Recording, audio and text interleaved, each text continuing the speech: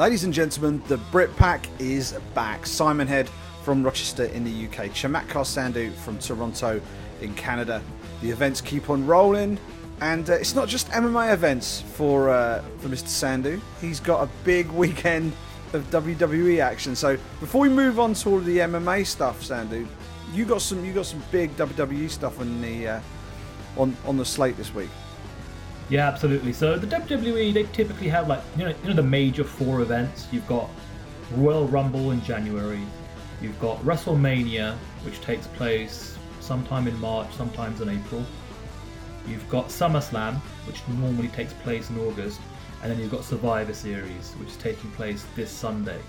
So yeah, it's going to be a busy one. UFC pay-per-view, WWE pay-per-view, on top of everything else that I normally do. So yeah, busy, hectic week, but I wouldn't want it any other way.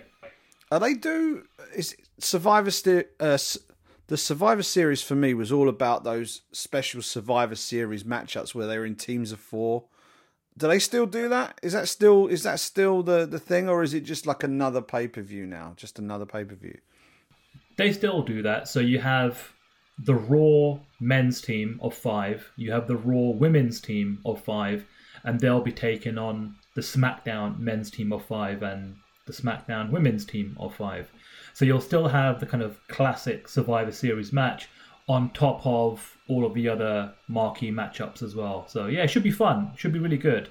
We obviously, in terms of from a British contingent, it's been an absolute banner year having Drew McIntyre hold the WWE Championship. Beating Brock Lesnar at WrestleMania, such a massive moment, especially for British pro wrestling to see one of your own make it all the way to the top.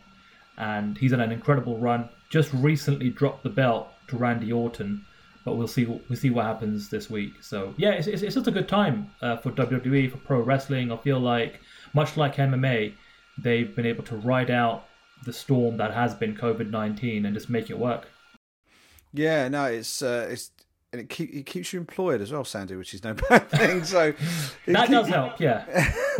It keeps the money coming in. But no, it's so I mean, you've got quite a busy week ahead of you, because if you plan on consuming every piece of MMA available, I know that isn't always physically possible. You could be running. Basically, you could do Tuesday night, which is tomorrow night as we record this. We record this on a Monday evening. Wednesday night's kind of a night off. We've got Bellator on Thursday. You've got a couple of interesting Fight Pass events, which we'll talk about in a bit, on Friday. Then UFC Saturday. Then you got the WWE pay-per-view on a Sunday. So your cup runneth over. It's going to be a busy week. Yeah, and my week normally starts with Raw on Monday. So I'm always on the shift for Raw. I'm always on the shift for Friday Night SmackDown. Throw in UFC on Saturday. Throw in a WWE pay-per-view on Sunday. It becomes a lot. And if you want to kind of check out and have a bit of a social life, it can be tricky at some points. But yeah, I'll check out Bellator 1, PFL, and everything else when I get the chance and when I'm able to. Usually it's just social clips. For example, I haven't been able to see much of Bellator recently, but I did tune in for a couple of the fights last week, which I thought were very interesting. But yeah, look, at the end of the day, we love what we do, especially I, to be involved in both MMA and pro wrestling.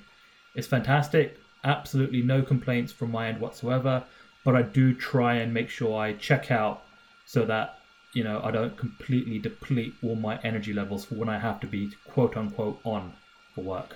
Yeah, it's all about pacing yourself, isn't it? And all those late nights. Well, I don't suppose they're that late for you now over there in Canada. They're a little bit more sensible. But yeah, we will mark your card this week for everything that's coming up. There's a lot going on. If you consider yourself a hardcore MMA fan, then there is quite a lot to get your teeth into. But let's start things off, Sandhu, with what happened on Saturday night, because UFC Fight Night in Las Vegas. It was a remarkable event in many ways. The main event basically fell out about a week. It was during fight week. I think it was the Monday of fight week. Islam Makhachev was forced to pull out of the card. He had a staph infection. Had to withdraw from the event. leaving Rafael dos Anjos without an opponent. Step up, Paul Felder, swap the microphone for his mouthpiece, jumps in, and thanks largely to his input, serves up an absolute barn burner of a fight with Rafael dos Anjos. Brilliant matchup, real back and forth, went to a split decision. Dos Anjos got the nod, but I think even though Felder ends up with another mark in the loss column, I don't think you can really give the man anything but high praise for stepping in against a former world champion on about 5 days' notice and putting on such a great performance. And yeah, he lost, but I don't think it did his reputation or his standing in the UFC lightweight division any harm at all. Sandy, what did you make of that matchup? Look, at the end of the day, he was competitive. He took the fight on short notice, 5 days. And yeah, he was, doing his triathlon exercises and what have you, which meant he was in decent shape. But it's still not a proper fight camp to take on one of the best in the world. So he really, saved the UFC on this one and made a good account of himself. He didn't get finished. He was competitive. I have to say, though, I did score the fight 50-45 to RDA. I gave him every round. I was a little bit shocked. Actually, not a little bit. Very much shocked to see one scorecard in favour of Paul Felder for 48-47. But that to the side, RDA's back, Simon. He's back at lightweight. He has main evented a fight night card, taken out someone that's currently ranked in the top 10. RDA doesn't have a number next to his name at 155 pounds just yet, but he will very, very shortly, I would imagine. And I'm interested to see what the UFC do. Do they go back to the well one more time and try and make that matchup with Islam Makhachev? Do they perhaps put him up against someone like a Charles Oliveira or a Dan Hooker, maybe a Justin Gaethje? That all remains to be, to see. But the one thing I'm glad about is to see Paul Felder, who gave a very impassioned post-fight speech, not call time on his career. I think a few of us were thinking, well, is he stepping up? If he wins, he'll crack on and do maybe one or two more. If he loses, maybe he'll just call time. Not the case whatsoever. He's made a promise that he'll be back in the octagon in 2021, and I can't wait to see what the Irish Dragon can do with a full training camp in a few months from now. I would imagine he'll probably want to get back in there as soon as possible. Yeah, going back to what you said about the scorecards and all the rest of it, I thought Dos Anjos won the fight, but I do think that Felder was competitive. I think some of those rounds were pretty close. So whether you go 50-45, 49-46, even 48-47, because some of those rounds were pretty competitive and close, really depends on how you're watching it and how you're scoring it. And I didn't actually score it as I went along, but my general feeling was that Rafael dos Anjos was the guy winning the rounds. He was the guy who just seemed to. He looked like the man who had the full training camp. I mean, Felder came in and did what he did, and it was remarkable to see. But RDA looked like the guy who was, he was in peak condition for that fight, and he's one of the most well-rounded guys at 155. He had that run at 170 that ultimately wasn't overly successful for him. He's now back at 55, where he used to hold the title. And the tricky thing for him now, Sandu, is that lightweight division is an absolute murderer's row. Whichever way you look at it, you say he hasn't got a number next to his name. I would assume he does, as of Tuesday when they bring out the rankings. The question is, how does he fit in? You mentioned Oliveira; he would be an interesting one. Gaethje would be an interesting one, but it is hard because. Like he called out, or he didn't call out Conor McGregor. He suggested that it might be worth revisiting the Conor McGregor booking. They've got some past. He said they're the only two undisputed or real champions, as he described it, left in the division. They were booked to fight. They never fought. Why not make it happen? That's a fair call out. I don't think it's going to happen for him though. I think there are far bigger fish to fry at 55 for Conor McGregor. Donald Cowboy Cerrone announced on social media that he's coming back down to lightweight. Maybe that's a fight for Rafael dos Anjos. I think they've fought before, but that would be another interesting one. But yeah, it is tough. But one thing is for sure, he's back. He's back at 55. He's in his best weight class, and heading into the veteran stages of his career, he'll need to get a move on. So I can only imagine that he'll be canvassing the UFC matchmakers for top 5, top 6 opposition next, because if he wants to get back to that belt, he's going to need to knock over some big names. But a good fight, when your main event falls through during fight week, and the rest of the fight card isn't packed with big names, it must have been a little bit of a worry for the UFC, at least for a while there. So I hope Paul Felder got well remunerated for his for his performance and for stepping in at such short notice. I think he's even going to be calling the fights at Contender Series on Tuesday. So he had the fight on the Saturday, and now he's putting the suit back on for Tuesday night. So all kudos to him. We've got to talk about the co-main event, Sandu. The co-main event: Chaos Williams versus Abdul Razak Al Hassan. Al Hassan is an absolute berserker. He goes in there, he throws heavy leather, he knocks people out. Chaos Williams just went in there, hit him with a straight right from the gods, and just completely starched him. One of the cleanest, slickest one-punch knockouts I've seen in a long, long time. And that's 2 huge knockouts for Chaos Williams in his UFC career now. He looks like a real problem at 170 pounds, and I'm looking forward to see what happens with him next. Yeah, this was one of those fights where you earmark, don't blink. It's not going to decision. Abdul Razak Al Hassan has 10 wins, 10 finishes by knockout or TKO, all in the first round. The 2 losses prior to this fight that he had on his record were both decision losses. And so for Chaos Williams to hand him his first L via knockout in the most brutal fashion in the first round within 30 seconds, just incredible. And I'll tell you what, as the kind of card was progressing, Simon, through the prelims, some competitive fights, but a lot of decisions.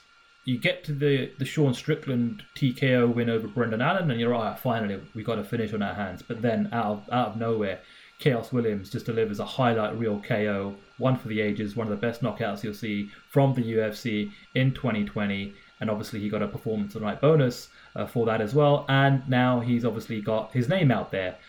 Dana White, I'm sure, was loving it. It went viral on social media. Chaos Williams is another name to look out for at 170 pounds. Yeah, and with a name like Chaos, I mean, people are immediately going to be drawn to you anyway. So, Chaos by name, Chaos by nature, I suppose. He just goes in there and just wrecks shop. I mean, he did it against Alex Morono on his debut, and he thought, okay, he's now going in there with a guy who's a big, strong, tough guy who can really bang. Didn't matter, 30 seconds, boosh, finished. Unbelievable performance from Chaos Williams. You mentioned the rest of the card was a little bit run-of-the-mill, if we're honest. A little bit run-of-the-mill. Sean Strickland picking up the TKO of Brendan Allen. Notable win, because Allen arrived in the UFC not all that long ago with a little bit of momentum. So for Strickland, who's now, I think he's won 2 fights in the space of like 3 weeks or something, after being away for a long time. So that's a big win for him. Rest of that fight card, there were a couple of interesting wins, but really, the one I wanted to talk to you about was the Corey McKenna versus Kay Hansen fight. Corey McKenna making a UFC debut, the youngest member of the UFC roster, I believe, against someone who may have been the previous youngest member of the UFC roster before McKenna signed. Both 21 years old. I know there was a reasonable amount of hype behind Kay Hansen, and you could kind of tell from the way the commentary went in that fight that a lot of people were quite high on Kay Hansen within the UFC bubble. But Corey McKenna went in there, and I thought she did a superb job. I thought her boxing was better than Hansen, and she was taken down a couple of times. But when it came to the action on the mat, it was McKenna who was doing the damage. It was McKenna who was being positive, and I thought all around it was a really, really encouraging first performance for such a young fighter in their UFC debut. It was a big win. She's got good people in her corner as well, Sandu. She's got Jack Mason, who UK MMA fans will be very familiar with him. He's been around the scene for a long time, both as fighter and as a coach. But he's also got, she's also got the Team Alpha Male camp in her corner, Uriah Faber in the corner as well. So, I think she's got the right people with her, and she picked up a really big win. Really impressed. I mean, what did you think of her performance?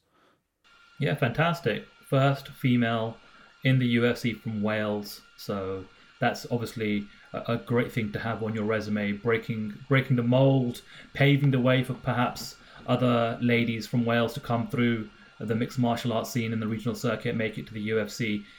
Kay Hansen was a tough opponent, and this was one of those fights where you're looking at the future of the division in many respects, right? A couple of girls in the early 20s, going at it. They may even fight a few more times down the road, Simon, at some point, right? Kay Hansen, if folks don't remember, back in June, she beat Jin Yu Fry via submission, via a third round armbar. But the story of that moment and that fight for her was the fact that she was obviously taking on a former champion from Invicta who had a lot of hype behind her. But there was a chap in Las Vegas who put an extraordinary amount of money on Kay Hansen to win. So much so that it caused headlines. People were writing articles about it because she ended up actually running into him, I believe, at the airport. And they took a picture together. So that was a fun moment for her. Now, bringing it back to this past weekend, I have to say, again, a very competitive fight. I did score the fight for Kay Hansen. So I do feel like Corey McKenna, perhaps a little bit fortunate to have got the judges' nod on the scorecards there. I was checking out Verdict MMA, which is kind of like a fan-based, user-based decimal point system scorecard, and the global scorecard actually had it in favor of Kay Hansen as well. So that was a little bit interesting. But listen, the three most important people, like we always say, their scorecard is the one that matters. That's the one that goes into the record book.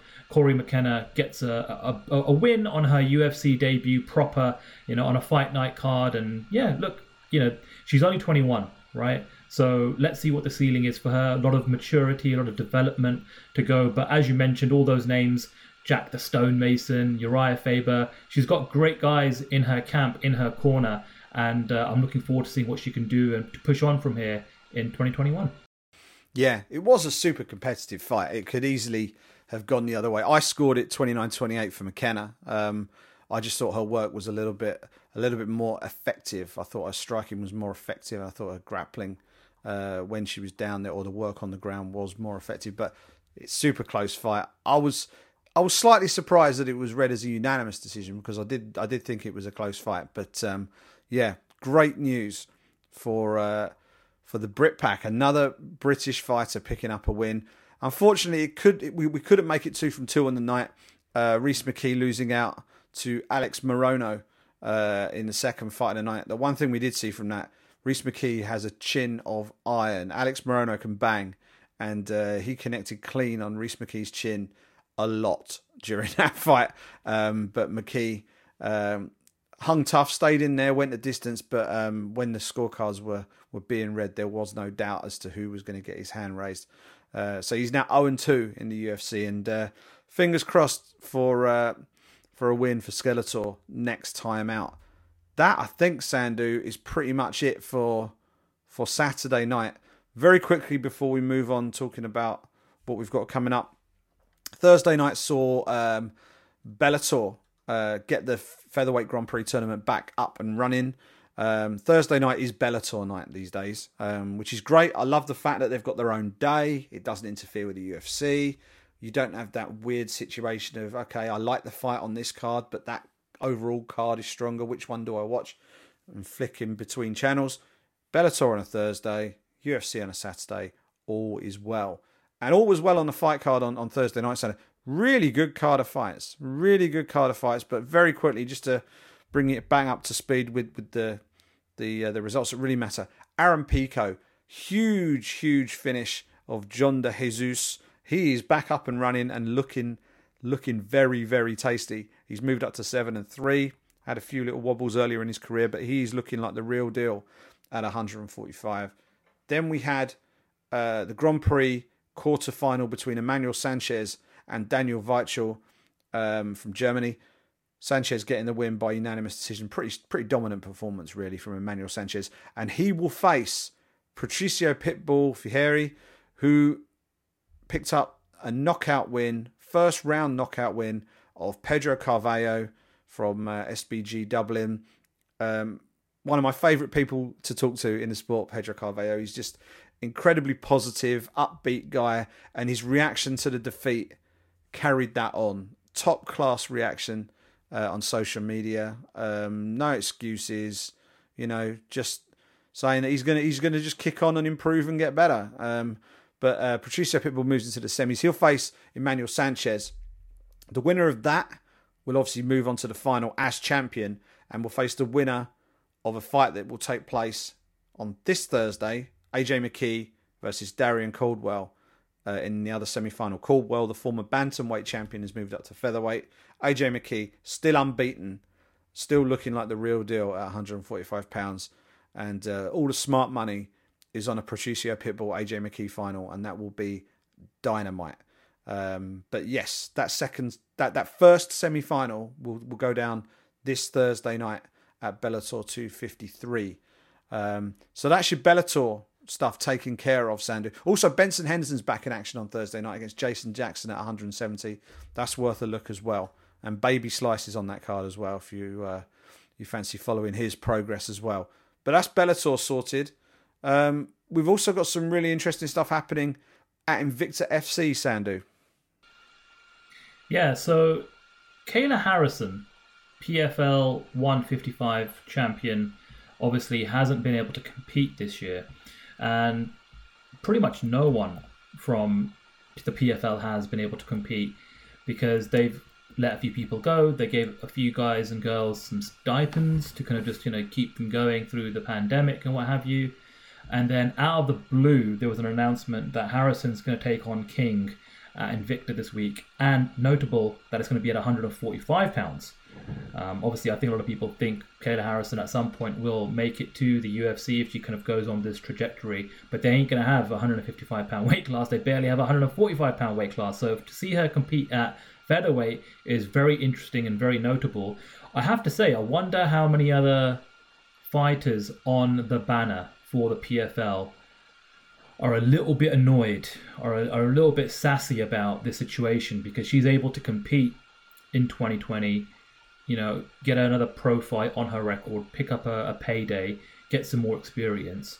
I'm sure the likes of Brendan Loughnane would have loved to have competed this year, hasn't been given or afforded the opportunity, but that's just the way the cookie crumbles at the moment, I guess, with regards to how COVID is impacting promotions and how promotions are doing their best to deal with it. Even the UFC, there's probably tons of fighters on the overall UFC roster who probably haven't had a chance to compete at all this year, while some have been able to compete, 3, 4, even 5 times, So, yeah, that's a notable one this week. Kayla Harrison back in action. She's undefeated, PFL champion, and she's going to be taking on King at Invicta FC 43. And then keeping on the PFL news cycle, some breaking news today, before we jumped on to record this episode, they have signed free agent Fabrizio Verdum, former UFC heavyweight champion.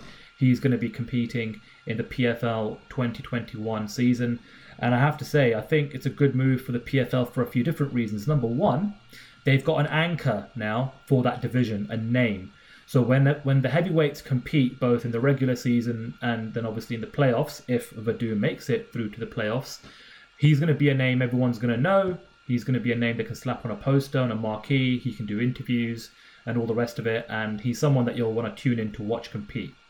The other thing that is interesting about this signing and why I think it's a good move for a few different reasons is, number one, if he goes all the way next year, Simon, wins the PFL championship, picks up that $1 million check, it's like, right, Fabrizio Verdum's back. He's competed 3 or 4 times throughout the calendar year, or throughout the season, playoffs, and all the rest of it in championship.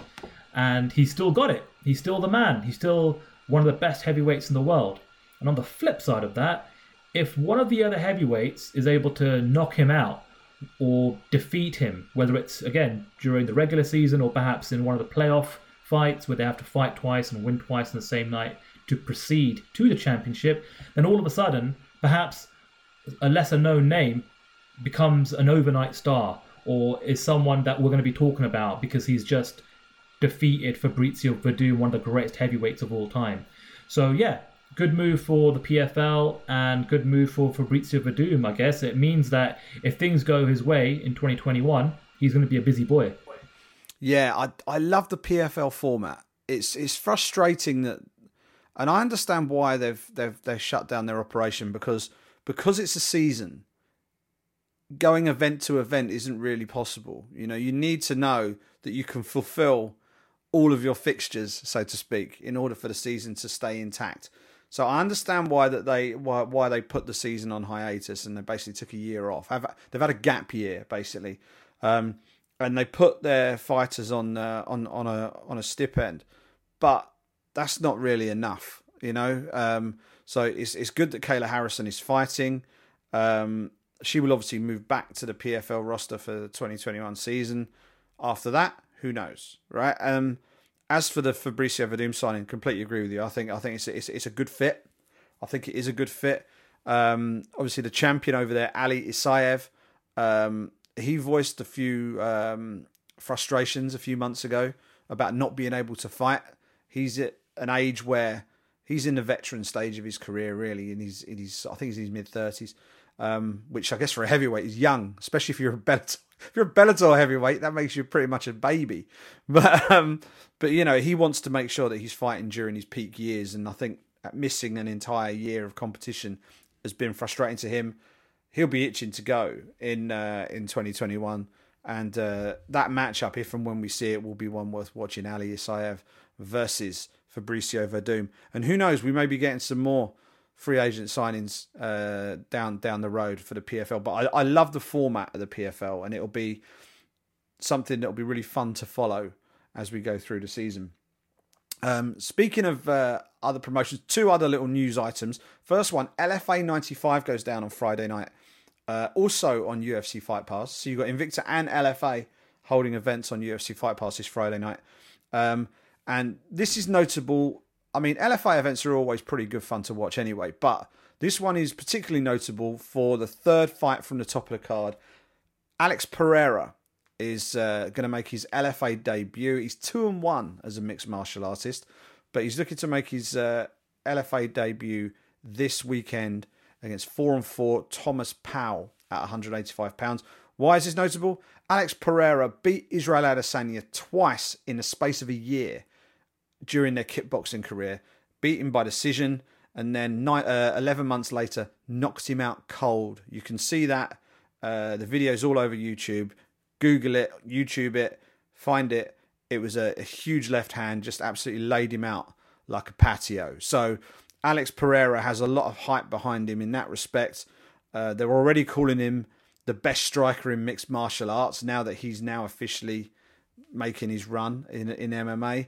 And LFA is renowned as being a bit of a feeder promotion for the UFC. So who knows what might happen. If Pereira can make a big statement with a big win on his LFA debut, it might not be that long before he gets the call to move himself up and try and get him up that 185-pound roster. It reminds me a little bit of when the UFC was signing Joe Duffy, and they had that narrative of this is the guy that beat Conor McGregor, and they never could quite make the two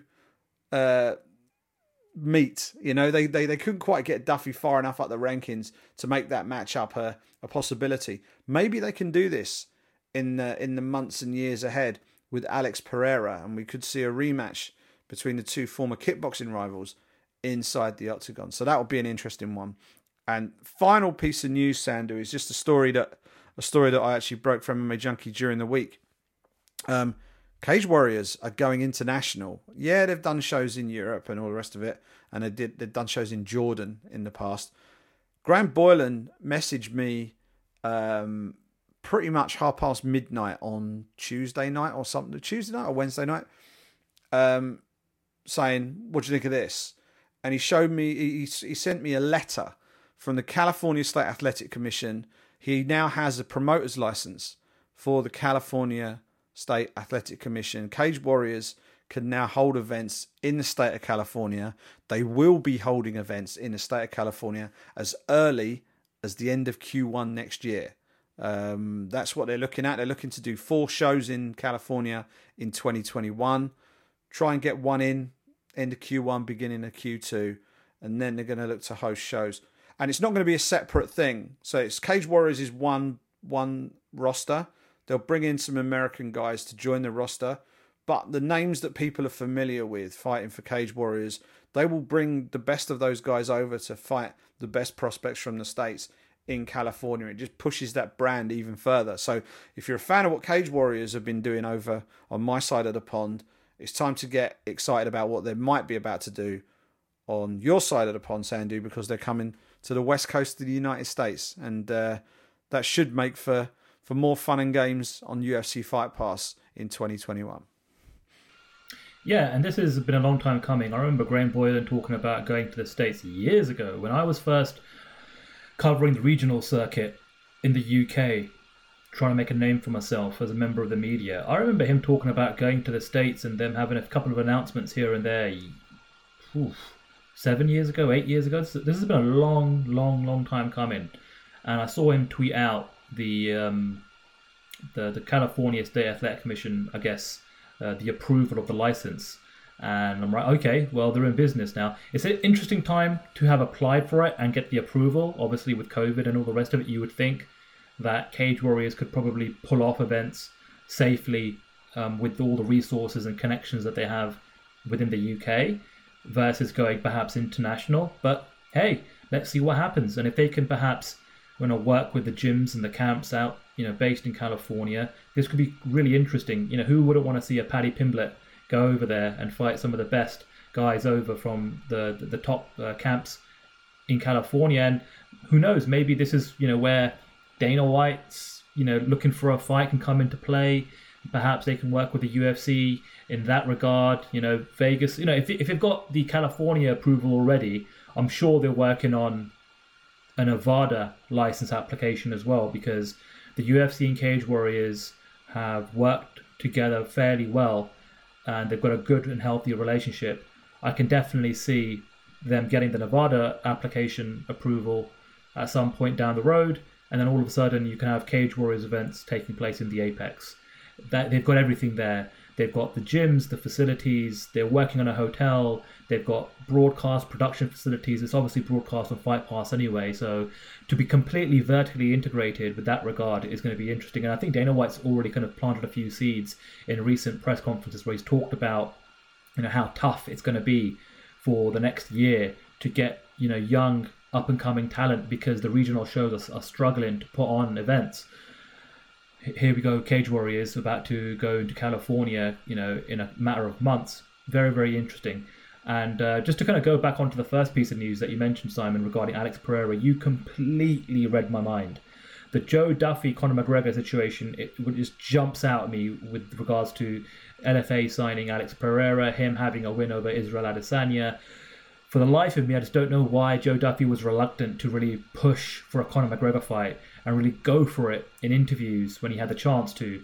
I've got a feeling if Alex Pereira's career in LFA goes well, the goal ultimately would be to sign with the UFC, because Israel Adesanya is one of the biggest names in the sport, and it's such an easy way to promote and market a fight. Your past coming back to haunt you and all the rest of it.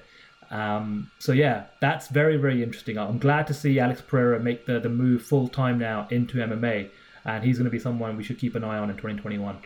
Yeah, I mentioned he's got a 2-1 record, but those fights happened a long time ago. He's basically returning to the sport proper now, and he's really going to go for it.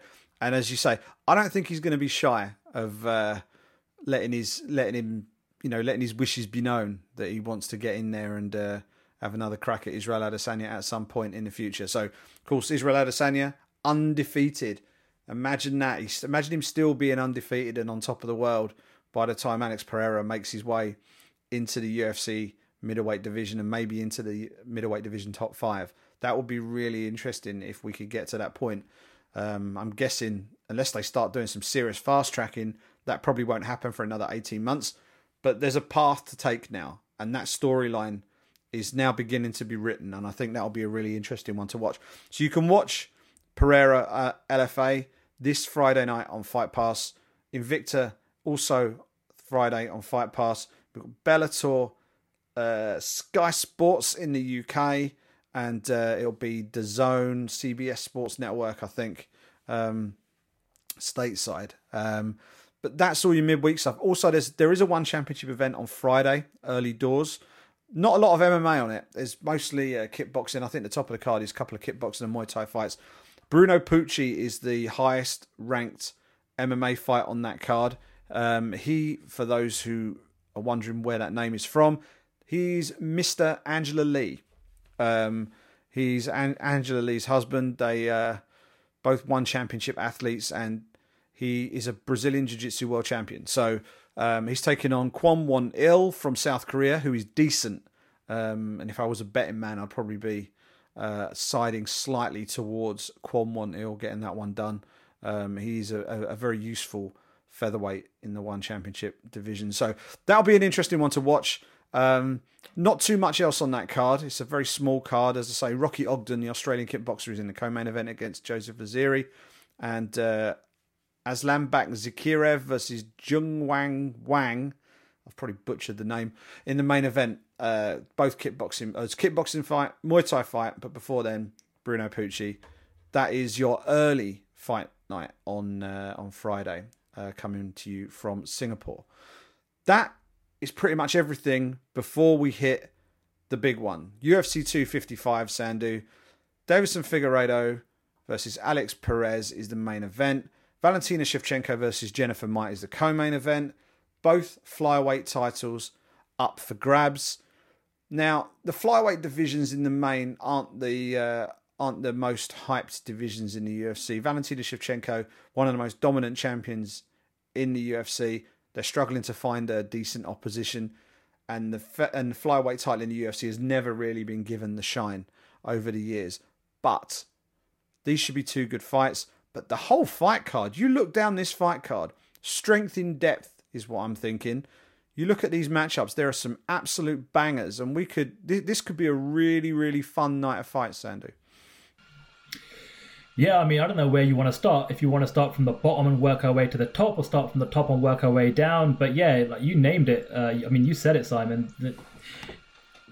We already had the last major pay-per-view of the year, with one of the biggest stars in the sport, with Khabib competing, about a month ago now, right? And that was UFC 254. So we have a couple of more pay-per-views left to round out the year. They are not going to be gangbuster numbers. We know that. But they're about as good as it gets when you think about what hardcore fight fans like to see, right? So let's start with the top, Simon. Let's start with the top and work our way down and cherry pick some of the fights that we like. But Davison Figueiredo versus Alex Perez and Valentina Shevchenko versus Jennifer Maia. For me, Simon, these are as close to showcase fights as you can get for the champions. I really feel like Figueiredo and Shevchenko are going to win these fights. I think they're going to be statement wins. I see them both finishing their opponents, and coming out of this upcoming weekend, they're going to still be the king and queen at 125 pounds. And there's nothing wrong with that. There's absolutely nothing wrong with that, in my opinion. Jennifer Maia is just coming off a one win, and she's straight in there, fighting for the title. And with regards to Alex Perez, we know that 125 pounds isn't exactly the biggest and most in-depth roster that the UFC has. But here you have someone that's come in, he's got 3 wins under his belt, couple of finishes, boom, here you go, title shot. For me, what I'd like to see from this upcoming week is for both Shevchenko and Figueiredo to take advantage of the situation. They don't have a big name to cast a shadow over both of them. They don't have a Conor McGregor at the top of the bill, and Israel Adesanya, a heavyweight title fight. Usually, that's where these title fights play second fiddle. They're the co-main event. But in this occasion, it's all about, it's a massive spotlight on them. Davison Figueiredo, we all know, I want to see him be flashy like he has been in the past. Wear the shirt, wear the shades, cut the promos. He's a fun guy both in and out of the octagon. And for Valentina Shevchenko, it's just to continue to be as dominant as you have been. And in my opinion, she's probably the best female fighter in the world, not named Amanda Nunes. So for her, it's to continue to push that narrative. Obviously, she's fought Amanda a few times. It hasn't gone her way. I know she wants to get back to a Nunes fight at some point down the road, but for the time being, just to continue to solidify herself as the absolute best in 125 pounds is what I want to see. And yeah, look, she's someone that can speak multiple languages. She's got her sister fighting on the card, so I'm sure that'll weave into the fight week shenanigans and the narrative as it plays out. But yeah, I'm looking forward to these fights, Simon. It's almost like, remember back in the day when Mike Tyson used to fight? It wasn't always about the opponent. It was because Mike Tyson's going to fight. Shevchenko and Figueiredo, they finish fights. They very rarely go to decision. So yeah, I'm looking forward to this one. Yeah, it's interesting. The wrinkle that I'm particularly interested in with the Figueiredo-Perez fight is that the only guy to beat Davison Figueiredo is Jussier Formiga. Alex Perez's last win, his last fight, was a first-round leg kick TKO finish of Jussier Formiga. So if you want to go down the MMA math route, Alex Perez wins on Saturday night. We don't deal in MMA math because I'm terrible at maths and it very rarely comes out right anyway. Figueiredo should be the big betting favourite heading into this. I would expect him to get the job done. But don't sleep on Perez. I think he's going to offer a fair amount of resistance in that fight, and it could turn out to be a pretty entertaining main event. In some ways, I'm slightly surprised that Valentina Shevchenko wasn't given the main event slot, just because she's the established champion. She's been around for longer. She really, I think, is the biggest star on this card. So it is. I guess her matchup isn't as strong a matchup as the Figueiredo-Perez fight. I know they tend to put the heavier weight class at the top, but they're both flyweight, so there's no reason why they couldn't have done it. But I think maybe they wanted to have a potential barn burner as the main event. I don't. With all due respect to Jennifer Maia, I can't see her beating Valentina Shevchenko. Now, I might be proved wrong on fight night, but that'll be me and most of the rest of the MMA world being proved wrong. I think you'll do well to find people who can really, really side with Jennifer Maia as a legitimate challenge to Valentina Shevchenko on Saturday night. I just think Shevchenko is in another world in terms of her skills at 125 pounds. And as you say, people will watch her to see how she gets it done. How will she deal with Jennifer Maia? Will she labour to a victory? I know she's been away for a little bit with an injury. How will she react? Has the layoff hindered her, or is she going to come back fresh? And if and when she gets that win, how will she then address her next challenge? Will she start calling out Amanda Nunes? Are there other contenders at 125 that she decides that, yeah, I want to take on this one next? So, or will she maybe announce a move back up to bantamweight and really sort of turn the screw? I mean, who knows? She's got nothing to prove at 25 anymore. So, really interested to see not just the fight from Valentina Shevchenko, but what she plans to do next. Because really, there isn't a hell of a lot left for her to do at 125 pounds in the UFC. So I'm looking forward to watching that. Rest of the fight card, Sandu, is all killer, no filler. I mean, we've got some recognisable names in there. We've got a few names that maybe aren't household names yet, but will deliver the goods on fight night. Let's just work down this list. Mike Perry, Tim Means, just light the blue touch paper, retire to a safe distance, and enjoy. That is going to be fireworks. Yeah, Mike Perry coming off a win over Mickey Gall. I don't know how this one's going to play out, which is why I'm kind of, so interested to see how this one actually does play out. Obviously, Mike Perry was supposed to be fighting former welterweight champion Robbie Lawler. Lawler obviously had to pull out of the fight due to an undisclosed injury. Up steps the Dirty Bird, Tim Means, who hasn't himself exactly been consistent with getting wins either, but we all know on his day he can really turn it on. So that's going to be a barn burner, like you said. Just step back. That I don't see that one going to decision. I think they're both going to go hell for leather and trade and see who can withstand whose punch power. That's going to be fun. Then you've got Caitlin Chukagian versus Cynthia Calvillo, and then to kick off the main card, a rematch: Mauricio Shogun Hua versus Scotland's Paul Craig. They fought pretty much exactly a year ago, and that one ended in a split draw. So great to see, again, someone from the British contingent not only get one of the biggest names in the sport's history, but also get a slot on a pay-per-view main card. Great situation there for Paul Craig, Simon. Yeah, and I just love watching Paul Craig fight because it's always drama. There's always drama. I mean, I'd hate to be one of his family members watching him fight because more often than not, he ends up getting absolutely pummeled at some point during the fight. And then when things go well for him, he then turns the fight around and pulls off a dramatic submission to get the win. Other times, he just continues to get pummeled and gets beat. So it's a tough one, but he looked really good. He looked really good last time out, and I think the Shogun fight is the fight that he's wanted for a little while. Ever since that first meeting, there's some closure that needs to be dealt with here. You know, you can't leave a draw hanging in the air and not go back and have a rematch. So I'm glad that fight eventually got made. I think there were injuries and things that maybe prevented it from happening earlier. We've got the fight now. Hopefully they both get to fight night and we get to see that. Very contrasting styles, but yeah, really looking forward to that one. Before that one, I mean, the prelims have got some absolute bangers on it as well. Flyweight, Brandon Moreno versus Brandon Royval. The winner of that fight may well be the next number one contender to fight for the belt. And also, the weigh-ins on Friday will be well worth watching because who knows what might happen with that main event. If something falls through, if one of those guys fails to make weight, Brandon Moreno or Brandon Royval may well get the call to move up to the main event and fight for the belt. Mate, you watch those two on weigh-in day. They will not be aiming for 126 on the scale. They'll be aiming for 125 just in case. And they'll want to get on the scale early, hit 125, and then sit back and see what happens. But both of those two, outstanding. Moreno's obviously been around the UFC a little bit longer. But Royval's coming to the UFC, I think, just this year, and has looked really good. A really, really good addition. Exciting fighter, good everywhere. And if he beats the assassin baby Moreno on Saturday night, then I think he's a shoe-in for the next title shot. The next fight, or the fight that comes before that, Sandu, I'm going to leave that one for you.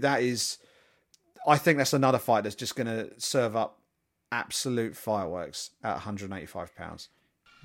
Well, look, you talk about fireworks, you talk about highlight reel knockouts. How about, Simon, arguably, the greatest knockout in UFC history?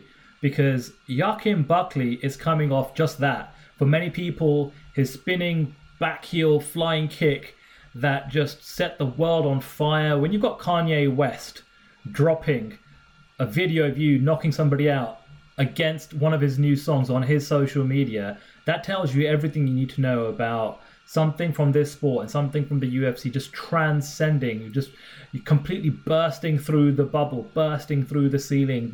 That is not just combat sports, but sports in general, to create a real viral moment.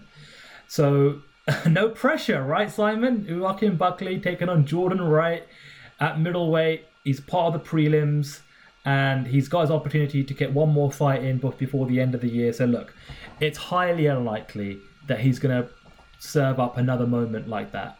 It's very, very highly unlikely. I think what he needs to do is just to kind of keep the train chugging along, make the most of fight week opportunities, obviously perform well on Saturday night. If he can finish his opponent, fantastic. If he goes for something spectacular and it doesn't, work out and he gets beat, then it may just be one of the situations where people look back at that one moment he had, and then all of a sudden he's a flash in the pan. He just needs to take advantage of the situation that he's in, where there's a lot of talk about him because of his last performance. It's going to be a tough one. Jordan Wright's a tough opponent, but I'm looking forward to seeing what Joaquin Buckley does. Yeah, and you say Jordan Wright is a tough opponent. Jordan Wright might end up being the betting favourite going into this fight. He is 11-0, Sandu. 10 of those, all 11 wins inside the distance. 10 of them in the first round. This guy is a bona fide finisher of fights. He made his UFC debut on short notice at light heavyweight against Ike Villanueva. Finished him with ease. And now he's moving back down to his natural weight class of £185.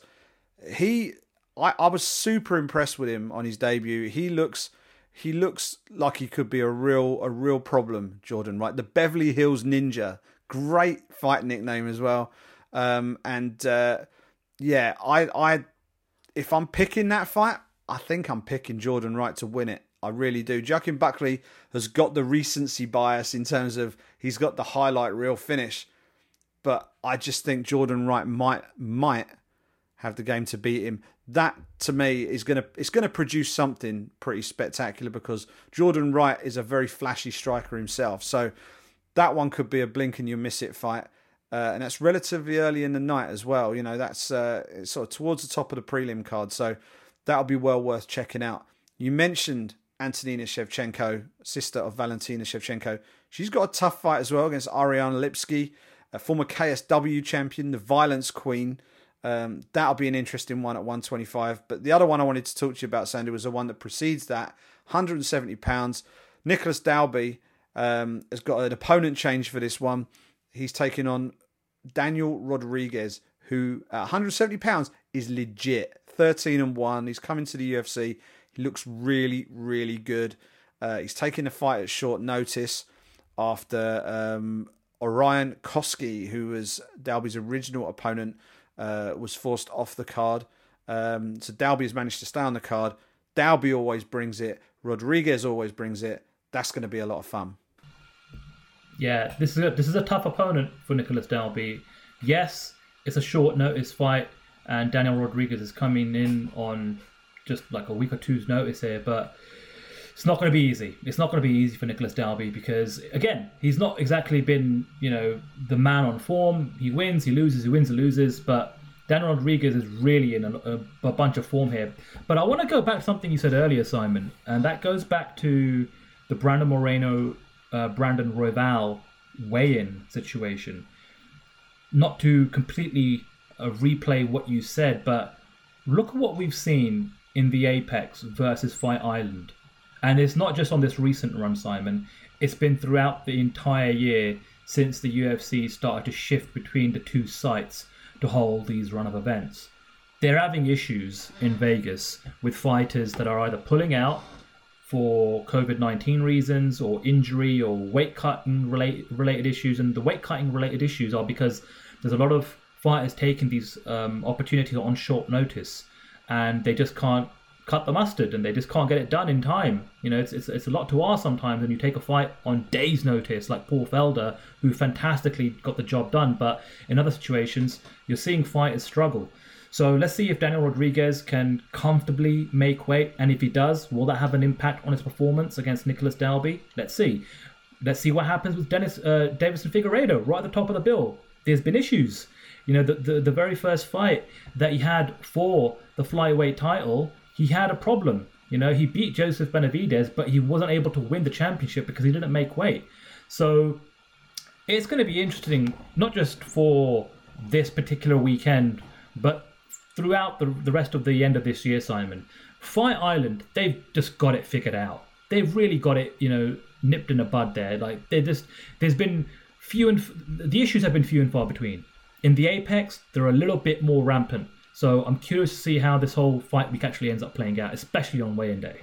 Yeah, I think that's a very good point, and I think the situation with having that flyweight fight a little earlier on the card, Brandon Moreno was supposed to fight Alex Perez. That was the original booking.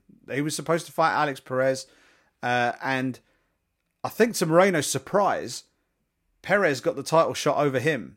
So Moreno now has to fight Royval instead in a really tough contender fight. But yeah, you got 4 elite 125ers there, and if things go a little bit askew on Friday at the early morning weigh-ins, we might see the bout order have a little bit of, or the fight card have a little bit of a change. So one to watch out for. I'll probably be on weigh-in duty for Junkie actually on Friday. I think I'm working Friday, so I normally work in tandem with John Morgan, who'll be over there taking pictures, and I'll be doing the live results. So that would be certainly something I'll be keeping a very close eye on Friday morning when they take to the scale at the UFC Apex.